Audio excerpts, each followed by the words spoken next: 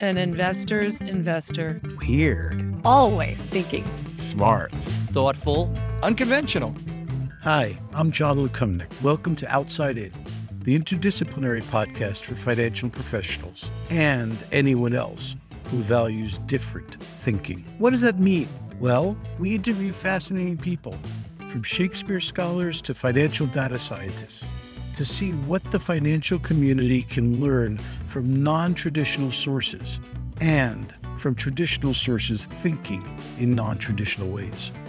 We're breaking down the silos which too often surround the financial community. Come, listen to the sounds of those walls collapsing. Today on Outside In, we're very excited to welcome our special guest, Monique Aiken. Monique is Managing Director of the Investment Integration Project, or TIP, a consulting services and applied research firm that helps investors manage systemic risks and opportunities. More than that, TIP and Monique are thought leaders in the truest sense of that phrase. They have been a major catalyst accelerating the adoption of systems-level investing by major institutional investors. Systems-level investing says the overall health of the environmental, financial, and social systems and of the capital markets matters more to risk and return than security selection. And so investors should focus on systemic health. It's still a very young discipline, but it's making some big waves with more than $1 trillion in investors following its precepts. Monique has worked at the Mission Investors Exchange, a 250-member network for impact investors, at Impact Consult Timeline, and at the Clinton Global Initiative. And that was after she spent 15 years in financial services at the Bank of America's Loan Origination Group, Citigroup's Debt Capital Markets team, and Deutsche Bank's Commodity Derivatives Group. Monique is also a contributing editor at Impact Alpha, a digital news magazine for the impact investing community, where she hosts The Reconstruction, a podcast about moving capital towards justice. She's also founder of the Make Justice Normal organization. As if that's not enough, she's added a new accomplishment. She is now a published children's book author. Are You My Cutie Patootie will be published in January by Schiffer Kids Books and is available for pre-orders. I have to say, just saying, Are You My Cutie Patootie makes me smile. Welcome, Monique. Oh, thank you so much. Yeah, I sound busy, huh? Yeah, you are. So what's your origin story? What 2 or 3 experiences stand out in your memory and helped you become the person you are today? It's always a funny question because I think of the quote, your path is made by walking. And it wasn't like there were some major milestones that I can recall, but I decided to figure out if there was a few vignettes that sort of painted a picture. But I'll start with, I am second oldest of 8. And that's kind of uncommon these day and age, but my parents had 5 girls and then adopted 3 more kids, 2 out of foster care. One who my mom met, who was going to my high school.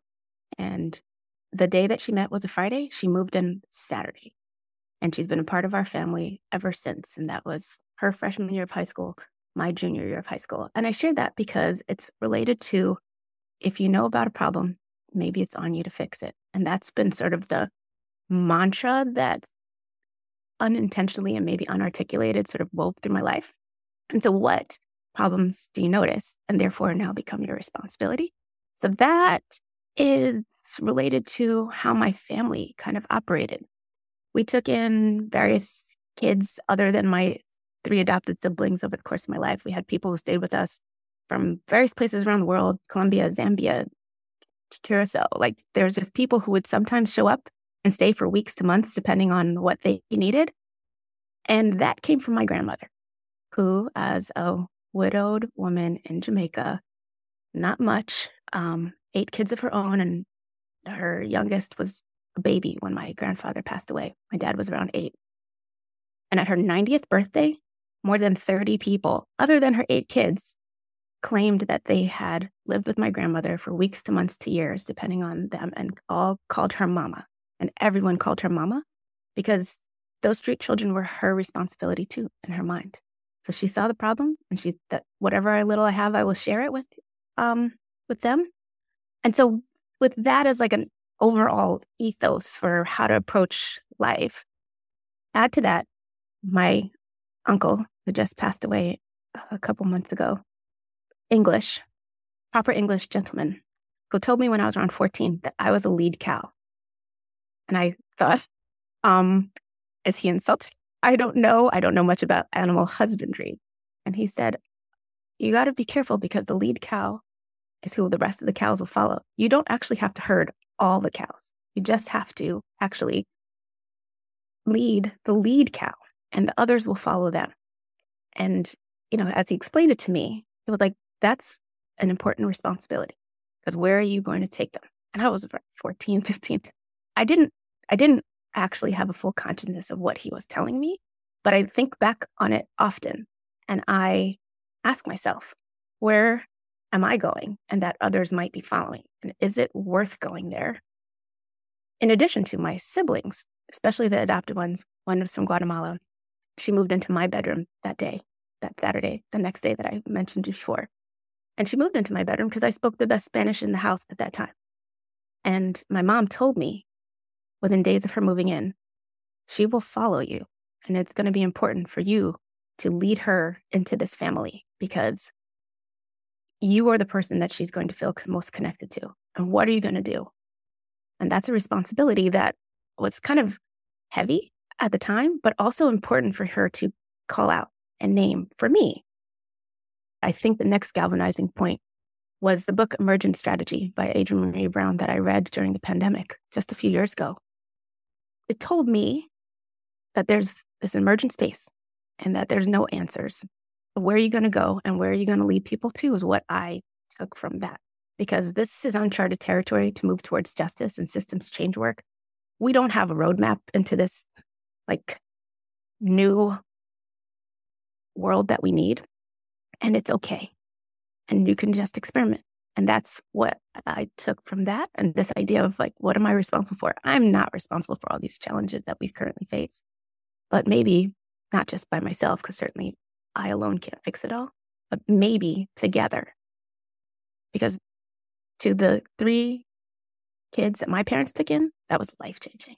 And to the 30 that my grandmother took care of, that was life-changing. And while I can't necessarily save everything and everyone, but together, imagine the multiplier effect. So the other thing that changed me and made me the woman I am now is becoming a mom to a Black boy amidst a global racial reckoning with pandemic and the climate crisis playing out everywhere, conflict zones and civil wars causing vast human suffering, displacement, all at the same time. This moment in time is so much more complex and interconnected than ever before in human history. And what can I do? That's the question I ask myself. And I ask those who are willing to come with me. And, Mr. Rogers said, look for the helpers. And I'm so fortunate that I have seen lots and lots of helpers. And what if we weave them together and we try? You mentioned giving birth to Levi. This is a podcast, so you all can't see her, but Monique identifies as a first-generation Jamaican-American woman. She has previously said that she is often the only Black woman in a meeting, particularly when she was working in traditional finance. How did that play out? What did that make you feel like? And how did it come to shape the philosophy? Well, as a child of immigrants, first generation, my parents came to the States when they were younger. My mom around 9 and my dad around 20 to go to college. I heard their stories of othering that they experienced on arrival with accents and things like that, not to mention Blackness in America, that of my grandparents who came before my mother. And just this idea of a consciousness of someplace else that often other Americans born when I was born never had. And this idea of being part of a fabric of community was always kind of present in my life. And in those spaces in finance where I was the only, either by virtue of being a woman or by virtue of being Black, in space, I didn't have that there. I was hyper visible, but also often completely invisible at the same time. it's a weird sort of tension to hold, this idea of like two things being true at the same time that are often, this would seemingly at odds. How can you be invisible and hypervisible at the same time? But that's what some of those spaces represented to me. But at the same time, I was in a place that I was never supposed to be. If you think about like women in finance, the world was not made for women to succeed in finance. And many women were not even in the industry in the 70s. This idea of women in jobs, women at elite universities, Black people at elite universities. Those are some of the things that were part of like my story that got me those spaces. But I got a chance to see some things close up around how the capital markets worked and moved that are part of how I can more meaningfully interrogate it now. And part of how and why I intentionally weave community with women and Black people and in solidarity with other people of color, because that at times isolation is not something I want for anybody else, but also, of course, the only way for us to make change is to do it hand in hand and together. What you were doing for the banks, though, was pretty much technical finance, data origination, derivatives. That's pretty far from systems level investing or focusing on justice issues. Is there a link, or was it, you were doing a gig and that was the phase of your life, and now you're out the other side and able to focus on other things with a knowledge of how finance works? Yeah, I think I entered it thinking I didn't know something. So part of why I went in that direction is that, international relations degree and School of Foreign Service, the money often ended up being what drove what happened next. And I didn't have the tools to understand why that was the case, how money moved, why these things mattered. And I wanted to understand it. So I moved towards that in order to resolve a gap in my understanding of how the world worked. It was never the end game. It was it was a curiosity, but it was also, how can you fix if you don't know how it's broken? And I wasn't asking myself those things then. I was just saying, I need to understand something better. And then maybe how I show up, my purpose, something else will be revealed to me, because I didn't know it then and I didn't start in those paths thinking about finance as a tool for change. But now I know differently and I know more. And when you know more, you can do something else. And at the edge of new understanding, understanding how systems work, play out, how financial markets work, play out, and how it's the plumbing behind so much of how we live our lives in invisible ways. And what do we need to visibilize in order to make this more just world that I'm talking about? Let me ask you a question about Tim. So let's jump forward to the future, to today. Tim's recently moved from a focus on consulting for major institutional investors. And though it still does that, it's also created a software platform to enable investors to create their own system-focused investing programs. So what exactly is TIP right now, and what is it doing that our listeners should know about? Sure. It's a company with essentially 3 business lines, but they are reinforcing, because if we did not have the thought leadership and the research that underpins why we're doing what we're doing, and the consulting practice to help people actually apply and get to the how and the actual practice change that they need, we wouldn't have known what to put into that platform, which the world essentially told us we needed when we did that report in 2021 called Approaching the Tipping Point. It was essentially a survey of what's going on in the world and people's understanding of how to connect systems thinking with investing. And they said they needed more information, why is it necessary, and what to do. If you had told me I'd be helping to build a SaaS platform, I would say absolutely not. I didn't say anything about my background being in IT and software design or anything like that. But we needed to go from the consulting model of one-to-one, which is constrained by the number of people you have and the capacity to serve simultaneous clients, to a one-to-many. And that's what a SaaS platform can do. That's what a subscriber platform can do. It's literally to better serve the market. The market and the movement is constrained by our ability to share faster this idea in a way that people can actually understand the message in digestible ways, because it's like a big, heavy, like meta thought. And how do you unpack it so that people can take it on and think about the building blocks that get you to these kinds of changes. If you can say yes to do systems exist, do risks exist, do systems risks exist, and then we can say, well, then do we need to do something about it? If you can say yes to those 4 questions, then we can go into the complex thing of now change all of these practices, programs, and policies in order to live that thought. It's a change management question ultimately that we're asking for institutions, but we can't have what we had before. We are agreeing that where we've gotten to in these polycrises is not great. So then we have to do something else to get a different outcome. We've been using pretty bloodless language like systems and polycrisis. And what we're really talking about here is things like income inequality, climate change, systemic racial injustice issues.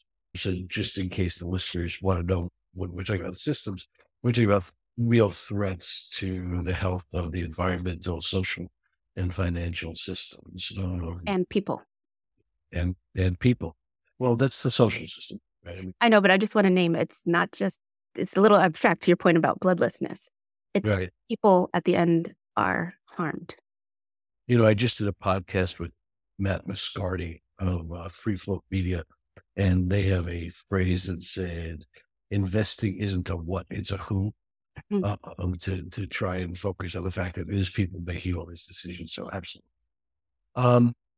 You mentioned Make Justice Normal. This is a new charity, not-for-profit, that you founded. Why did the world need another not-for-profit? How is Make Justice Normal different from everything else?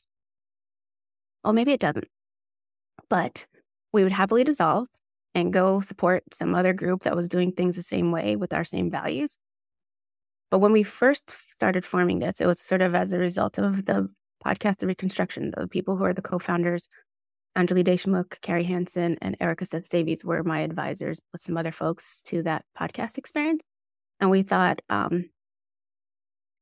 we need some experimental space, to the point of what we just talked about earlier. If we're going to usher in a more just normal, we need new solutions, new ideas, potentially new messaging, new ways of talking about it, new ways of practice that we can do ourselves, so that when we do it authentically, we can embody something, we can blueprint potentially, we can prototype some things that are needed for this new tomorrow. And we wanted to be able to visibilize some things that we're noticing in the world that we thought others might not be seeing. And so this is experimental space so that we can try new things if we think that justice is our client. So that's just a different orientation. It's not like direct service nonprofits or other work. We are trying to figure out, if justice is our client, to deliver on a more just future, what do we need to do differently about decisions, about structures, about how we interact, about the role that often no one else plays in terms of weaving. There's so many different, fill in the blank, the word justice, gender justice, climate. The ultimate risk that we're all describing is injustice as a collective global issue. And it manifests in so many ways, and to climate, to harm to people, women in particular, around the world. And so what if we think about naming that injustice is what's normal? That's what we've all gotten so used to that you almost forget. So we want to just say that, and from a place of relative safety, psychologically and physically, that we have, and privilege that we have as, happen to be born, most of us, in America. And what can we say and do and just experiment with and hopefully bring into the world? And again, if we don't need to exist anymore, that would be wonderful. I know it's a relatively new organization, but can you give us some examples? Make it concrete for us. Like, is there a program, an accomplishment, something that Make Justice Normal has launched recently that would put some concrete examples around the theoretical discussion? Yeah, so we have 3 projects underway right now, which are sort of like our first 3 pilots. They're on 3 different levels because, again, we were talking about like kind of at the idea brain space level for some of the narrative change work. But we also want to do work that's at the edge of our fingertips, really thinking about people in communities And starting with one community, which is where Anjali Deshmukh happens to live in Jackson Heights, Queens, next September, we are doing a project that we're calling Streetworks. And essentially, it's the street fair for good kind of thing. How do we use social practice art and music to drive, I guess it's really environmental justice generally, but specifically, what are solutions that people could apply around climate in their very lives who happen to live in Jackson Heights, Queens, and also bring awareness about mental health and other kinds of wellness to the community in ways that they can both understand in local language and things like that. And then also talk about democracy, because it's going to be next September during Climate Week, where some folks will be doing some heady multilateral things in Manhattan, and that doesn't have almost any effect on the daily lives of people in communities around the world and, just over the bridge in New York City. So this climate, the Streetworks idea is meant to say we have these kind of lofty meta ideas, but also we care at the people level in community. And what can we do to basically create a blueprint for the street fair for good kind of idea? I have to ask this question. You work at the intersection of capital markets and some really tough issues, such as racial justice and climate change, income inequality. As we record this in late 2023, we have wars in the Middle East and the Ukraine. We've seen barbaric acts in the Middle East.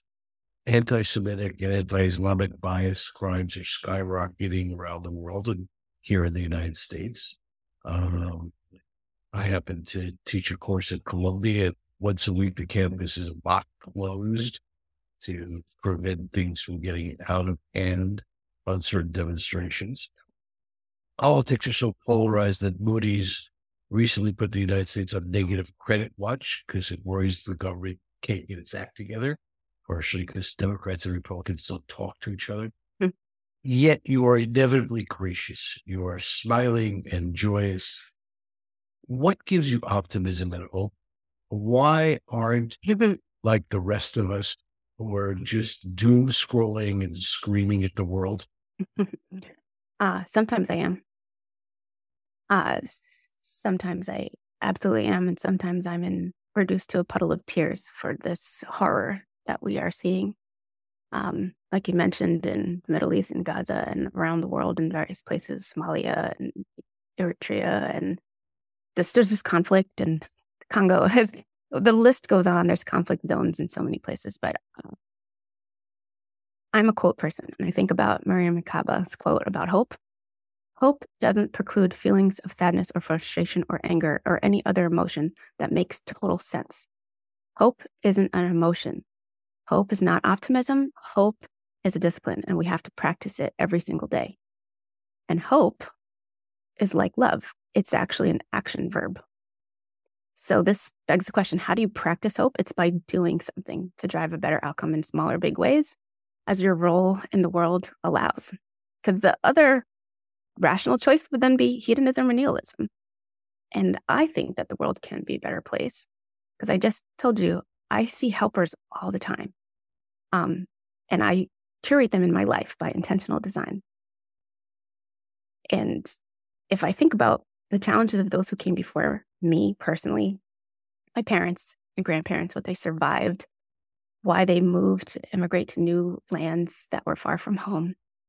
So what my great-grandmother on my mother's side, one of them was a Portuguese Jewish woman who emigrated to Cuba, who then made her way to Jamaica.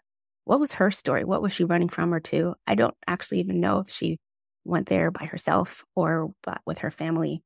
My other great-grandmother, mother's side, was a Jewish Syrian woman who also ended up in Cuba and then moved to Jamaica eventually.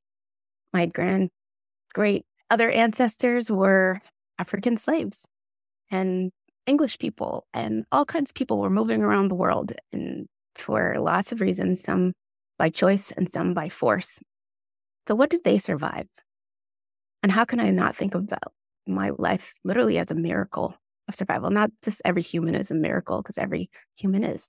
the basic miracle of life. But literally, my existence is something I don't take for granted, and I feel blessed that I am just literally here. And every Black and Indigenous person probably, if they thought about it, would feel similarly, like we were not meant to be here anymore. But yet I'm here. And we just talked about some of the experiences that I've had, the opportunities that I've had, access that I've had. And I am so grateful for chances that happened to come my way that should have come many other people's way who are smarter, harder workers than me. But I got the chance. And how can I not be grateful for that? And I'm devastated. I'm honestly, I'm such a softie. Save the Children commercials might reduce me to a puddle of tears sometimes. And I can't even watch. I cannot do those trauma videos. I can't watch those videos of Black suffering. I can't watch videos of Indigenous suffering. I can stomach it for about 15 seconds before I have to turn it off. My spirit is too troubled by that. And if we're not troubled into action, troubled into watching, that's not enough for me. So my glasses are not rose-colored in any way, though I smile. It's because I'm practicing hope and I'm finding the other people willing to do something too. Because even though our efforts might be asymptotically close to zero in terms of like human choosing extinction, because that's the path we are on, at least from a climate perspective, not to mention our willingness to like let oppression and suffering continue to happen. But my belief is that everyone deserves liberation, and let's fight like hell with everyone who agrees with that to deliver it to as many people as we can in our lifetimes if we can. But if there's anything worth fighting for however long it takes, it's that. So I am finding the people willing to practice hope with me in small and big ways. And I'm hoping that we find each other, all of us who are on that side of the ledger, and we might just actually fuck around and change the world. I don't know if you can curse around here, but anyway, doing that, getting to talk about systems change by day, talking about justice work in my side hustles, getting to be around people who care deeply enough to be going mad by this. It's work worth doing. It's restorative work. It's energizing work. It doesn't feel like work. It feels like fulfillment. So I feel lucky that I get to do it from a place of safety, privilege. I get to eat regularly, have access to clean water. I get to love my son. I get to say truthful things that I believe out loud without feeling like I'm under attack for it. So I am grateful. One of the fun things you've done lately that does fit into the narrative but pays it forward in a very different way is writing a children's book. Tell us about it. I dreamed about writing a children's book for about 10 years before I put pen to paper because I was scared of that responsibility. I wanted to write children's books, but for the 0 to 5 set, you are basically pouring directly into a child's consciousness when they have no ability to filter out what you are saying. So what is worth saying? So I thought about it and I wanted to write all kinds of things, but I didn't have like that searing inspiration of that moment of flow when you're like, this is it. This is what I need to say for a long time before I actually did it. Because the only thing worth saying to children at that age are things that are timeless and true. Educational things, inspirational things, books about how to be a human and navigate the world. So this first book is actually about love. It's a universal emotion, and I hope that everyone who reads it can feel the love that I have for my son, who inspired it, of course, because I wrote it on my maternity leave when he was about 1 month old. And I want every child who reads it or it is read to feels a little bit of that, because the illustrations depict children from an array of ethnicities and family contexts and abilities. They all deserve to be loved. That is imparted through nonsensical nicknames, right? We call people that we love terms of endearment.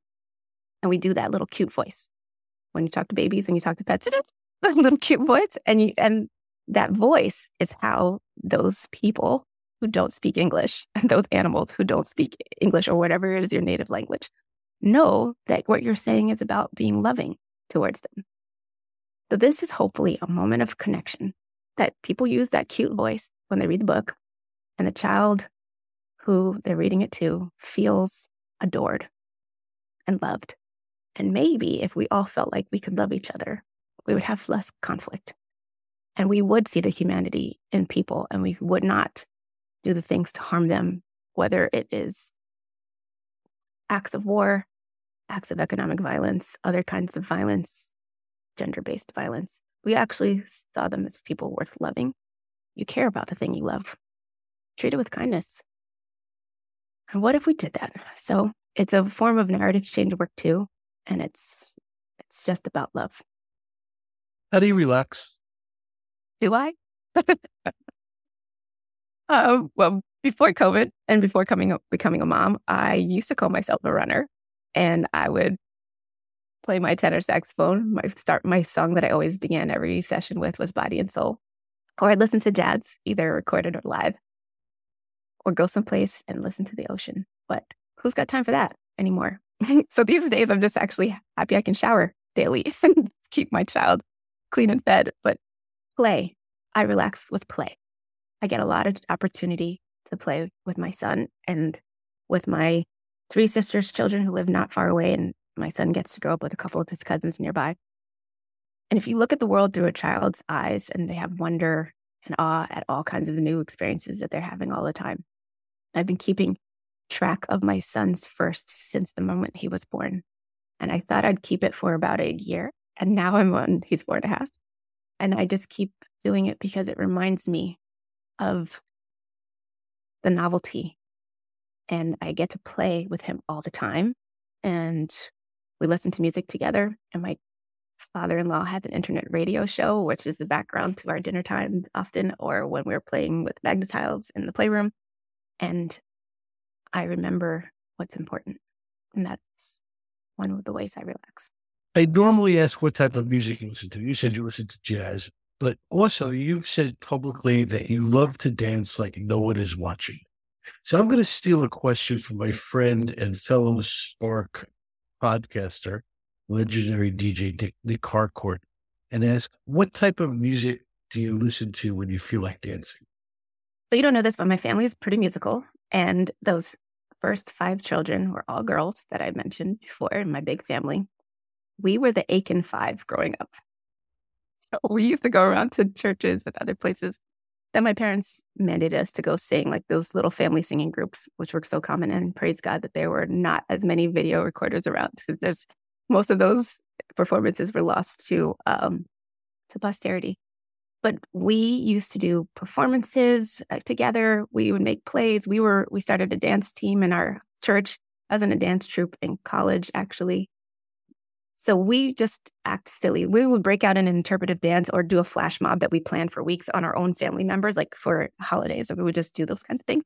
But my go-to dancing is salsa music. And salsa music is for generations. Babies can dance salsa and grandparents and be in the same room and all having a blast. So my joyful music is old school salsa music. And if I were to get even more narrow to that, Hector Lavoe and Willie Colon and those horns are magical. And if right now you put on El Dia de mi Suerte and Levi was here, he would take my hand and he would go to dance with me. And that is where I go. Levi being your 4.5-year-old son. If you could be on vacation right now, where would it be? The same Levi that we keep talking about loves a show called Wildcrats. It's about animals. And with him, I've learned about all kinds of exotic animals all over the world. And he is actually saving up money to go on a few trips. And they are to the African savanna, the Amazon rainforest, and the Arctic. So if I were to go on a trip right now, I would take him probably to a conservation-minded, habitat-protecting safari somewhere so he could see the big game. Then do the Amazon rainforest to see the sloths, monkeys, tree frogs, kinkajous, and cotimundis. These are literally his favorite animals. I'm naming them. And to see the polar bears in the Arctic. So one of those three places is where I would go. Last question. If you could magically whisper something into the ears of everyone in the world, what would you tell them? My go-to, and everyone would not understand this language, but the financial people would, we have to short the past and go along the future. For other places, I say we have to lift the floor. And so what does that mean? That means that we have to design for the most marginalized person in this world or in that context or in that geography. And who would that be? Because if we did so, there's no reality where the disabled Black trans woman in rural Mississippi is thriving and everyone else isn't.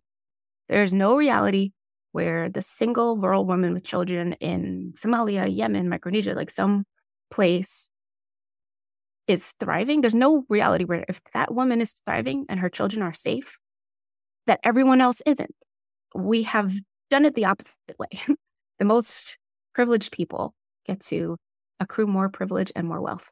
But if we reverse engineer, because that's what got us here. That's what got us to this moment of polycrisis. So we need to design a world that supports the most marginalized people and their women and children. And if we ensure that they are all okay, we will all be okay too. Thank you. You've been listening to Outside In with John Lukumnik with our special guest, Monique Aiken. Monique, as you can hear, is just really special. There's nothing more to say. Thanks, Monique. Thank you for having me. You've been listening to Spark Network's Outside In with John Lukumnik, the interdisciplinary podcast for financial professionals. Outside In is produced by Connor O'Higasa, John Lukumnik, executive producer. It is available from Apple, Spotify, Google, and wherever you get your podcasts. Please remember to subscribe, leave us a review, follow us on social media. Thanks much for listening.